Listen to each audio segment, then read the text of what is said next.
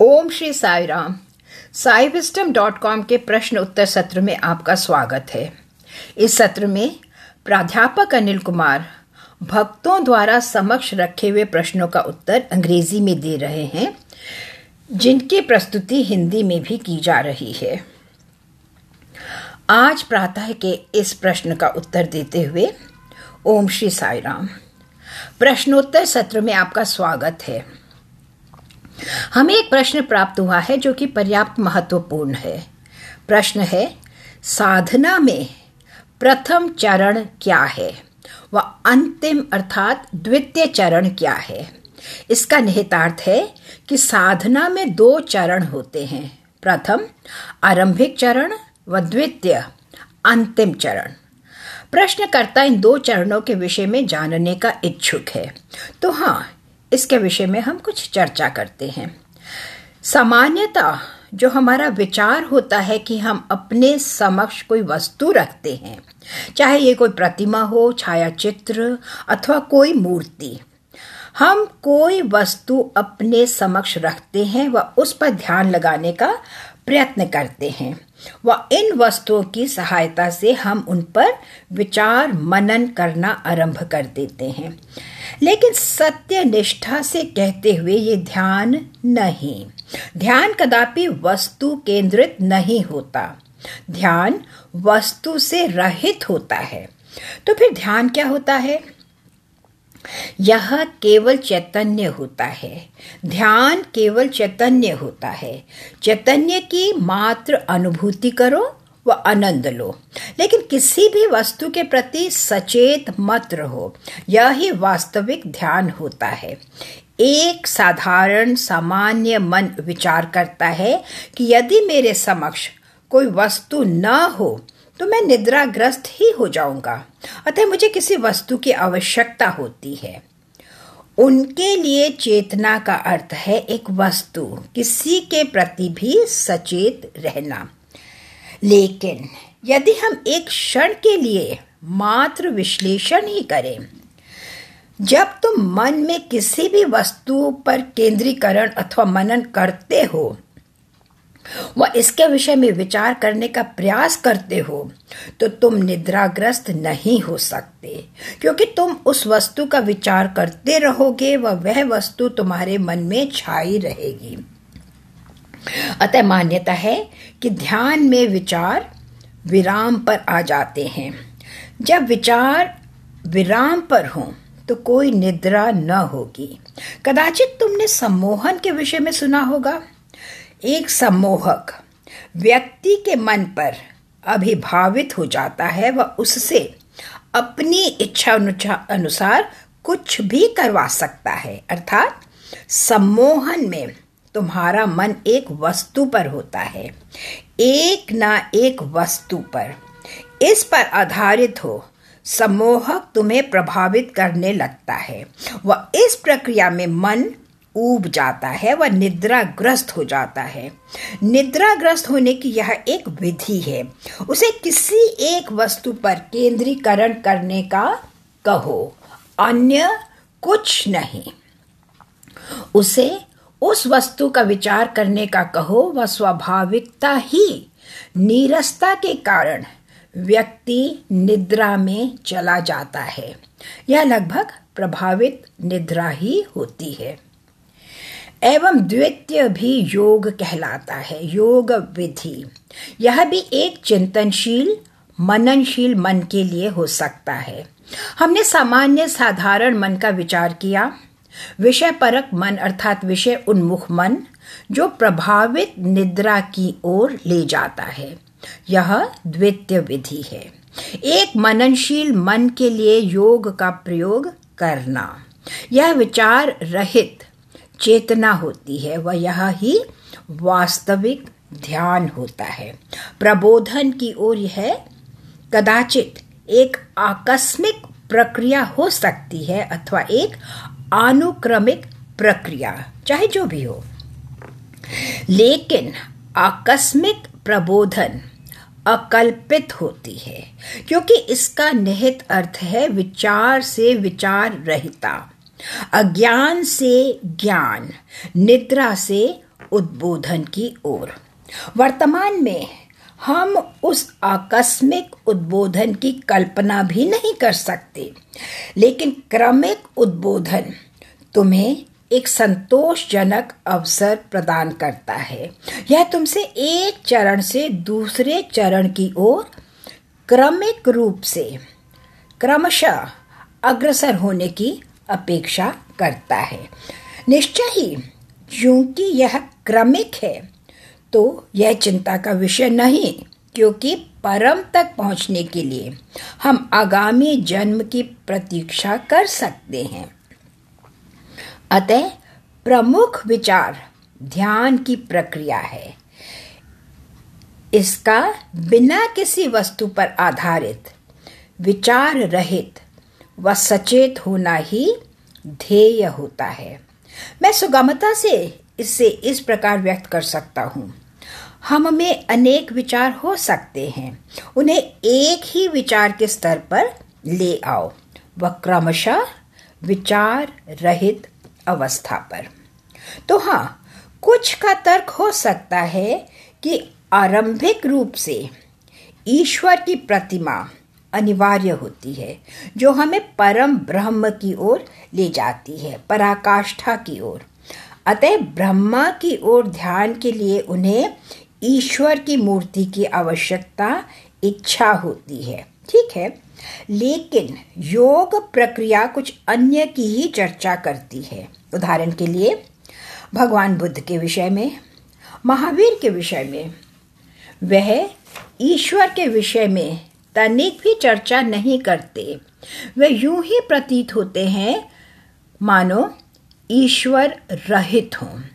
हिंदुओं के अनुसार पराकाष्ठा ब्रह्म है, बौद्ध के अनुसार निर्वाण, जैन इसे कैवल्य की संज्ञा देते हैं। अतः इस प्रकार वह पर्याप्त भिन्न है। तो हाँ, यहाँ हम एक अन्य निष्कर्ष भी निकाल सकते हैं।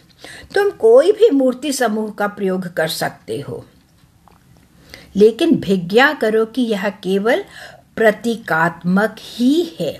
यदि तुम केवल एक वस्तु अथवा मूर्ति से आरंभ करते हो, तुम में इसे छोड़ देने की योग्यता, क्षमता होनी चाहिए। आवृत्ति करते हुए हमारे पास कोई भी विग्रह हो सकता है, कोई भी छाया चित्र अथवा प्रतिमा। हमें इसे मात्र एक प्रतीक के रूप में ही स्वीकार करना होगा व किसी भी क्षण इसका त्याग करने में सक्षम होना होगा। इस समय मैं भगवान बुद्ध द्वारा वर्णित एक कथा का स्मरण कर रहा हूँ। उन्होंने कुछ ग्रामीण व्यक्तियों को अपने कंधों पर एक पुरानी नौका ले जाते हुए देखा। भगवान बुद्ध ने प्रश्न किया कि ये क्या था जो वे कर रहे थे। ग्रामीणों का उत्तर था कि हमने इस नदी को उस तट से इस तट की ओर इस नौका की सहायता से पार किया व पार करने के पश्चात अब हम इसे उठाकर ले जा रहे हैं। लेकिन तुम इसे उठाकर क्यों ले जा रहे हो? उत्तर था, इसने हमें उस तट से इस तट पर आने में सहायता दी। अब हम इतने कृतज्ञ एवं स्वार्थी किस प्रकार हो सकते हैं? इसी कारण हम इसे अपने कंधों पर उठाकर ले जा रहे हैं। तदंतर किसी ने प्रश्न किया कि क्या तुम इसे बेच दोगे? एक पुरानी नौका को कौन खरीदेगा? तुम इसे क्यों उठाकर ले जा रहे हो? यह उदाहरण भगवान बुद्ध द्वारा दिया गया था। इसके अतिरिक्त उन्होंने कहा, एक बार जब तुमने नदी को एक तट से दूसरे तट पर पार कर लिया है, तो अब तुम्हें इस नौका की आवश्यकता नहीं रह गई है। नदी पार करने के पश्चात तुम इसे कंधों पर उठाकर ले जा रहे हो। कितनी मूर्खता है ये। इसी प्रकार मूर्ति वस्तु के प्रयोग के पश्चात हमें इसे त्याग देना होगा, ताकि अब हम वस्तु रहित ध्यान की अवस्था में रह सके। यहाँ इस संदर्भ में मैं आपके अवधान में श्री रामकृष्ण परमहंस के जीवन से एक भाग लाना चाहूंगा। श्री रामकृष्ण परमहंस का जीवन इन दो महत्वपूर्ण चरणों का निरूपण है। वह अधिकांश समय माँ काली की आराधना में निमग्न रहते थे, अपना पूर्ण समय मंदिर में व्यतीत करते थे, माँ काली के समक्ष नृत्य गायन करते हुए। उन्होंने कितनी ही उनिद्र रात्रि उस मंदिर में व्यतीत की, जिससे अनेक व्यक्ति विचार करने लगे कि कदाचित वे विक्षिप्त हो चले थे। लेकिन वह काली मंदिर में गायन व नृत्य में निमग्न रहते, काली मंत्र की आवृत्ति करते रहते। लेकिन यही पराकाष्ठा न थी, संभवतः यह एक प्रकार का शुद्धिकरण ही था, पराकाष्ठा नहीं। श्री रामकृष्ण के हृदय की गहनता में कदाचित अभी भी कुछ अभाव रह गया था। वह समय था जब गुरु तोतापुरी ने उनके जीवन में पदार्पण किया व उन्हें आगामी चरण की ओर ले गए। जी हाँ, गुरु तोतापुरी ने उन्हें, श्री रामकृष्ण को, माँ काली के नाम का त्याग करने का परामर्श दिया। परमहंस अचंभित थे, आतंकित अनुभव करने लगे। क्या आप मुझे नाम का त्याग करने के लिए कह रहे हैं? यह अधार्मिक है। यह कहते हुए वे कांप रहे थे, शरीर से श्वेत प्रवाहित हो रहा था। लेकिन गुरु तोतापुरी ने उन्हें इस अवस्था में ही न रहने दिया। वह कहा, देखो, तुम्हारे संपूर्ण आधार को मिटा देना होगा।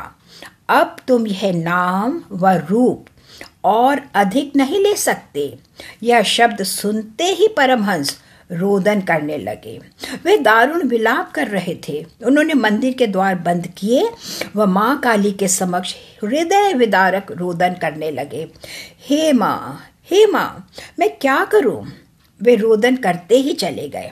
वह एक बार जब वे मंदिर से बाहर आए तो गुरु तोतापुरी ने उनसे पुनः कहा कि वह नाम का त्याग कर दें, वह माँ काली से इसकी अनुमति का निवेदन करें, प्रार्थना करें।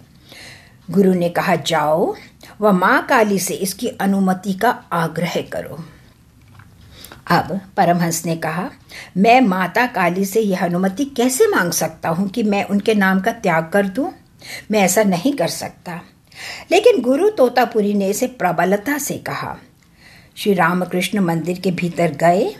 वह फिर बाहर आकर कहा, माँ काली ने मुझे अनुमति दे दी, माँ ने मुझे अनुमति दे दी। इसकी व्याख्या यह है, यह माता काली नहीं थी जिन्होंने शाब्दिक अनुमति दी। यह केवल उनका स्वयं का चैतन्य था। यह केवल उनकी चेतना थी जिसका प्रक्षेपण इस प्रकार हुआ, मात्र यही। अतः केवल उनकी चेतना ने ही यह अनुमति प्रदान की। यह मौखिक अनुमति न थी जो माँ काली ने दी। अब श्री रामकृष्ण माँ काली से अनुमति प्राप्त कर ध्यान में बैठ गए। उनके नेत्रों से अश्रु प्रवाहित हो रहे थे। एक समय मुझे बलपूर्वक नाम का त्याग करना पड़ा। क्या यह आत्मघाती नहीं? उनको यही मन में विचार आता चला जा रहा था। उनकी यही भावना थी। अब तोतापुरी पुनः आए व कहा, देखो, मैं तुम्हें 1 दिवस का समय दे रहा हूं। अब मैं यहाँ अधिक समय का प्रतीक्षा नहीं कर सकता। तुम्हें निर्णय करना होगा व उसके अनुसार कार्य करना होगा।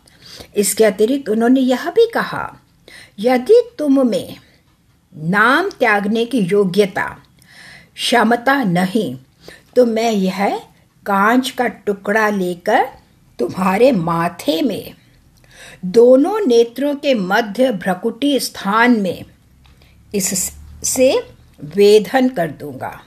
मैं इस कांच के टुकड़े से वेधन करूंगा ताकि वह चित्र बाहर निकल जाए। तृतीय नेत्र का वेधन व तदंतर उस नाम की प्रतिमा सदैव के लिए लुप्त हो जाएगी। अब श्री रामकृष्ण ने कहा कि मैं किस प्रकार इसे निकाल सकता हूं, कैसे, किसके द्वारा, मैं क्या करूं? गुरु तोतापुरी ने उत्तर दिया, तुमने ही इस प्रतिबिंब का सृजन किया। अपने अंतः में तुमने इसका सृजन किया व अब तुम अपने अंतः में एक तलवार का सृजन करो व इसे काट दो। यह प्रतिबिंब तुम्हारा स्वनिर्मित है। आओ, अब एक तलवार का सृजन करो व इसे खंडित कर दो। गुरु तोतापुरी ने कहा कि मैं प्रस्थान कर रहा हूँ, अब मैं और अधिक प्रतीक्षा नहीं कर सकता। श्री रामकृष्ण संज्ञान कर सके कि यह उनकी जन्म जन्मांतर की उत्कंठा ललक थी कि वह इन गुरु के दर्शन व मार्गदर्शन की प्राप्ति कर सके। वह यूं ही इस अवसर को गंवाना न चाहते थे। उस परिस्थिति में भी श्री रामकृष्ण परमहंस रोदन करते रहे। गुरु तोतापुरी ने भ्रू मध्य में वेदन किया व कहा कि तुम अपने अंतः की प्रतिमा का इसी प्रकार ही वेदन करो। तदंतर तत्क्षण ही अंतः की प्रतिमा भी खंडित हो गई। प्रवाहित हो रहे अश्रु अब थम गए। जब तक प्रतिमा खंडित न हुई वे रोदन कर रहे थे, लेकिन जैसे ही प्रतिमा लुप्त हो गई वह आनंदित हो नृत्य करने लगे। कोई विलाप नहीं रहा। अब गुरु तोतापुरी ने कहा, मैं प्रस्थान कर रहा हूँ। तनिक मुझे एक वाक्य अथवा अति संक्षेप में कहो कि क्या हुआ।